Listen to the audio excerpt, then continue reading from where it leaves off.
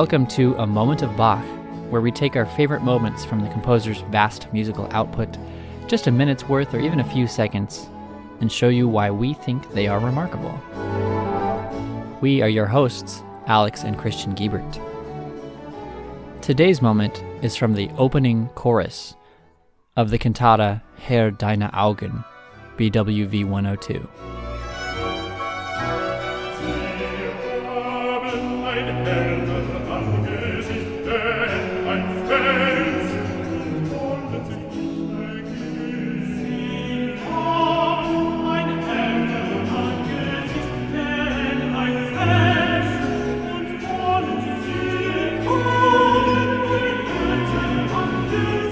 Somewhere around the year 1000, all these chants that people were using in church were starting to be written down.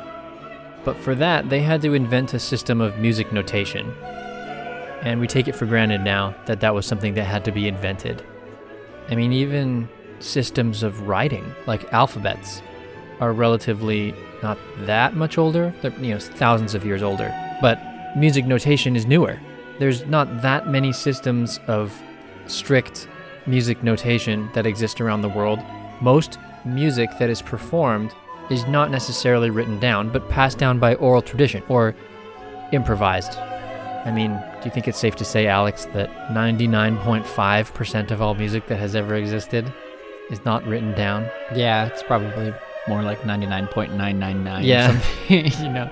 Yeah, like if you think of a symphony orchestra, that is completely controlled and it's all written down.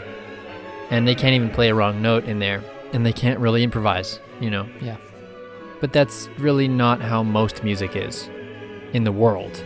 Right. But in the early medieval periods, they did start figuring out systems to write down some simple chants. And for that, they needed to figure out how to write down some note collections that are in what we would now call scales or modes. And in doing so, they found that certain things about chant became revealed that you would write down and that you would then also sing, and some things that you might even avoid because they didn't sound pleasing to the ear. And the most famous of these is the devil in music, the Diabolus in Musica, which is a musical interval between two notes. And that interval is what we now call the tritone. Depending on how music is written, the precise name of this interval could be rendered as an augmented fourth or a diminished fifth.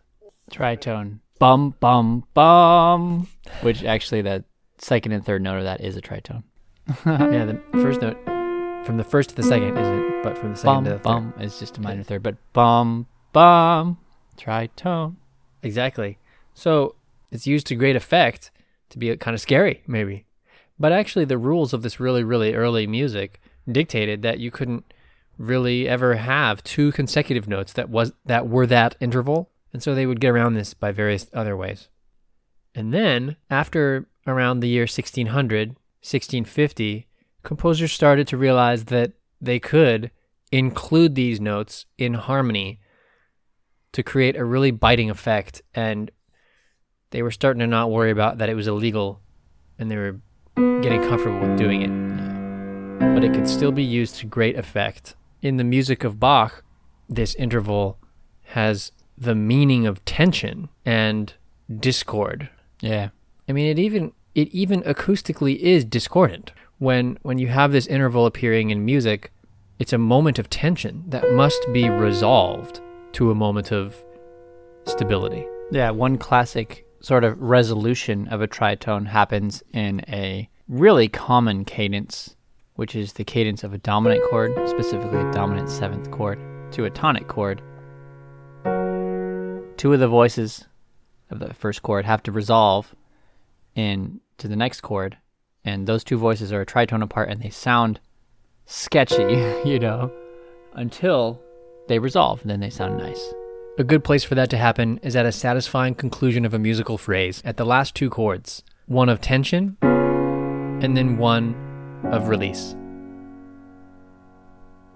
So wouldn't it be very striking and strange if you were to compose a musical phrase of melodic tritones? And ended this phrase on a tritone? I think it would. Yeah, and you'd think it would sound so strange that it would be considered kind of modern, or at least 20th century music, 20th century classical music kind of strangeness, you know? You wouldn't expect to see that much dissonance in a melody from the Baroque era. Right. But if it did happen, it would happen within the context of some very extreme text painting. Lord, are not thine eyes upon the truth? Thou hast stricken them, but they have not grieved. Thou hast consumed them, but they have refused to receive correction. They have made their faces harder than a rock, and they have refused to return.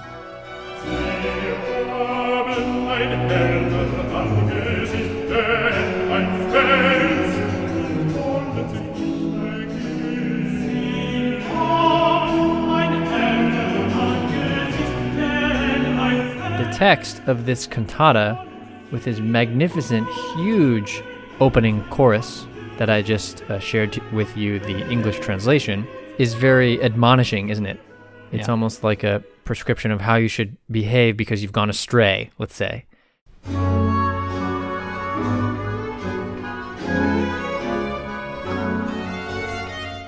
And it's a little scary. I mean, it's not encouraging at all. It's basically just describing people in the world who have strayed from God, and that they have, it says, made their faces harder than a rock and refused to return.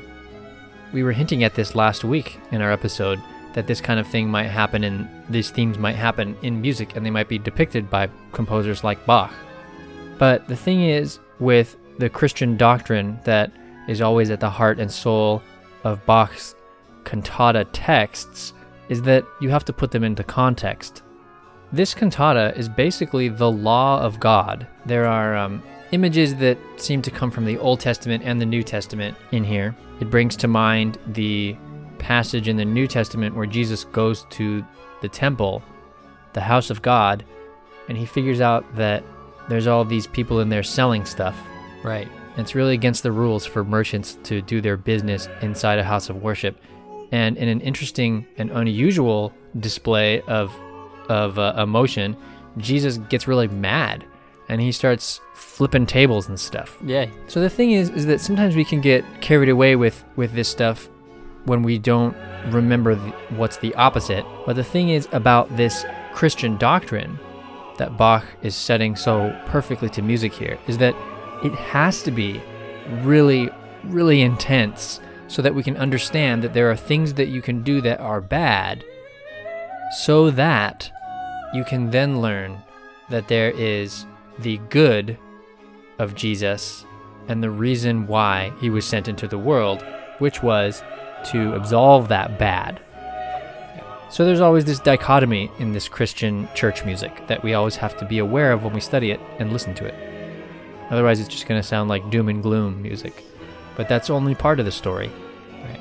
And this really is the difference between law and gospel. Law is what you must do. Gospel is not something you did, but something that Jesus did for you. That's the idea. But the real thing that is the most profoundly important to Bach when he sets this music is that the law is what you must do, but we will always fail to do it correctly.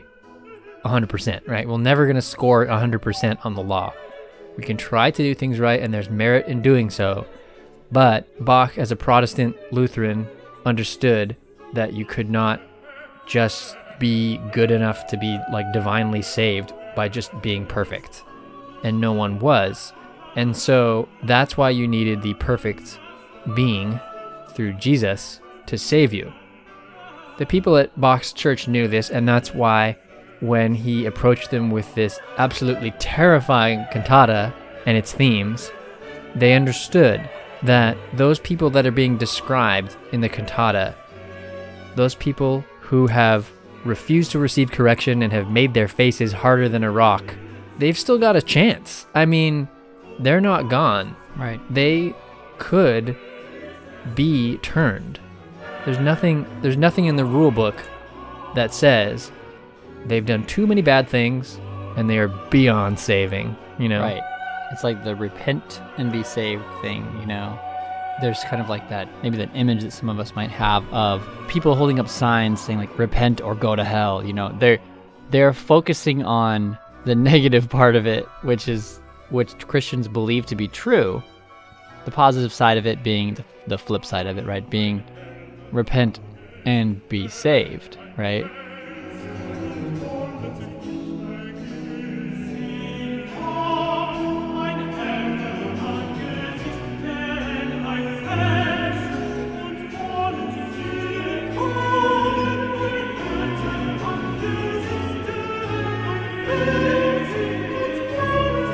Those are the two options in most Christian theologies, right? Yeah, I've always found those apocalyptic sign holders to be, I think, really missing the point. I mean, if the theology tells you that that's true, it's still not the message you necessarily want to share on the and side of the freeway. Presentation of the message is super important, right? I mean, that's why those sign holders are always like, that's why there's almost like that stigma against that kind of person, because it's like, oh, that's the repent or go to hell type of person. It's like, I mean, technically Christians believe that, right? Like the larger Christian church does agree with that. It has to do with the presentation though.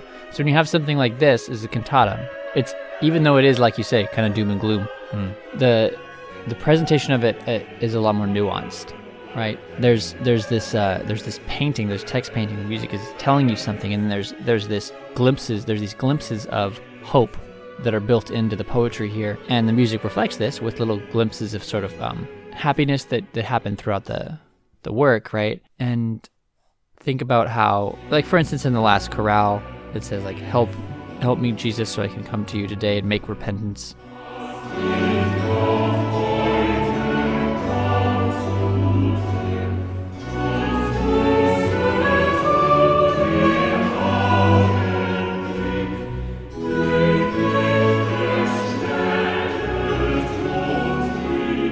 Before the swiftness of death overtakes me, so that I can be ready for my journey to heaven, right? All these things. It's doom and gloom in a lot of it, but then there's little moments of hope.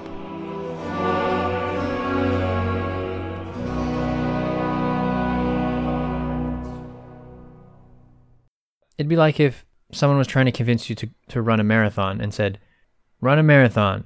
It is very painful. Like that's not what you would lead with, right? Or run a marathon.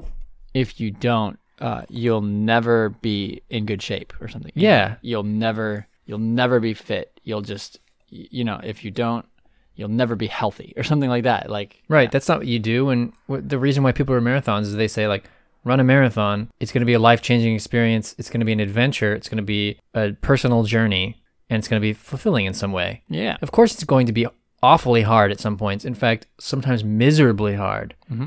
And enough to make you want to quit, and some people might quit. Mm-hmm. But that doesn't mean that you should lead with, I mean, you should, Yeah. I think the analogy has been explained. Yeah. So Bach was free to write this beautiful church music that had this really kind of terrifying theme. But that's why he chose to use that devilish musical interval in My Moment of Bach Today, which is from the impressive opening chorus. And it's not at the beginning. Later on in the chorus, the words are, they have made their faces harder than a rock. Sie haben ein härter Angesicht denn ein Fels.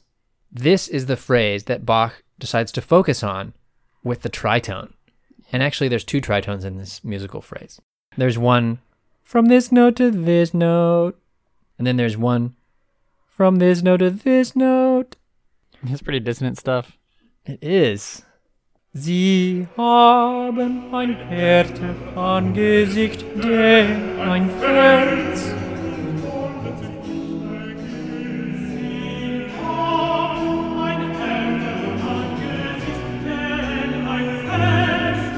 So there's two tritones in there. If you had to assign do, re, mi, solfege singing to this, I guess it would be something like, it changes a lot, but you might say do, fa, fa, fa, ti, ti, do, re, mi, re, do, fi, So you have fa, ti, there's one, and then do, fi. So actually the tritones are near each other. Yeah. But that's a strange, like I've said, it's a strange interval for a melody, especially twice, and especially with one of them being at the end of the phrase of the melody. And Bach goes on, of course, to weave a fugue out of all of the parts of the choir doing this. Nice moment later, too, when the parts have all entered, then the violin 1 and oboe 1 take on the melody even higher.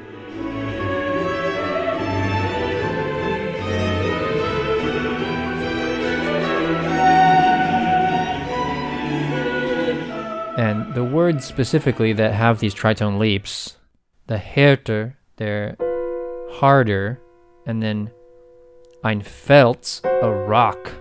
And when the phrase ends, you can almost sort of feel their stubbornness. Yeah. It's like musically they've been stubborn, and musically they've refused to be in harmony, in harmonious notes. Yeah, we talked almost about in episode 23 about the credo and how that sounds beautiful and harmonious. It sounds like all these different people on their different notes, but all singing the same text, credo in unum Deum, right? I believe in one God, and they're all agreeing in that. And here's a great example of the opposite of that, this sort of discordant sounds from people who are not wanting to repent or not wanting to agree. The power of music in Bach's time, especially the contrapuntal nature of the music, the counterpoint, the voices against other voices, had these two powers. Like you say, Alex, it could have the power to make everyone feel like they're all united because they're all repeating the same thing one after another. But in this case, it kind of feels like the bad guys are all united in being bad, or they're all scattered and they've lost their way, because the musical intervals show that the twist and turn of the melody is really all over the place. Yeah, speaking of the bad guys being united, was what this reminds me the most of is the Crucify Him part of the St. Matthew Passion, Lass ihn kreuzigen, I think it's Yeah. right? And there's a couple of those in the St. Matthew Passion. It reminds me of this. It's very tritone heavy.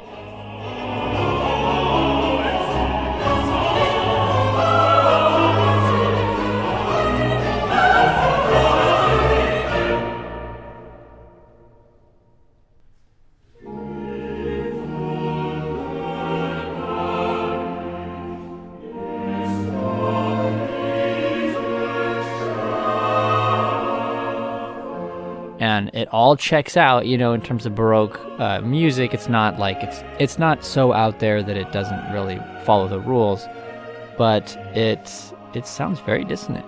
It's harsh like thorny or rocky, and exactly like a rock, harder than a rock. And now, here is Christian's moment from the opening chorus of Herr, deine Augen, BWV 102.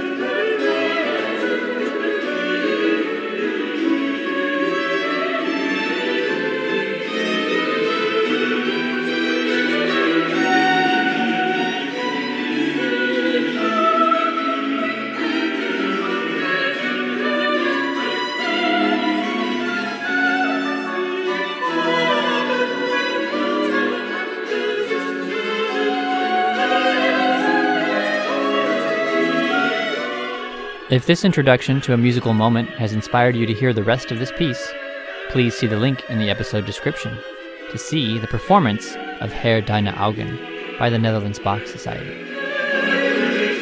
Do you want to hear our new episodes as we release them? Find us on your podcast app and hit subscribe. If you do that, you get all the new episodes downloaded to your device without even having to do it yourself. You can also find us on Facebook, Instagram, and at our website, amomentofbach.com. If you give us a rate and a review, that helps us out. It helps other people to find the podcast, and it helps them to see what we're all about. So we appreciate that. Okay. So what's next, Alex? We'll take a look at the Chromatic Fantasia and Fugue in D minor, BWV 903. Until next time, enjoy those moments.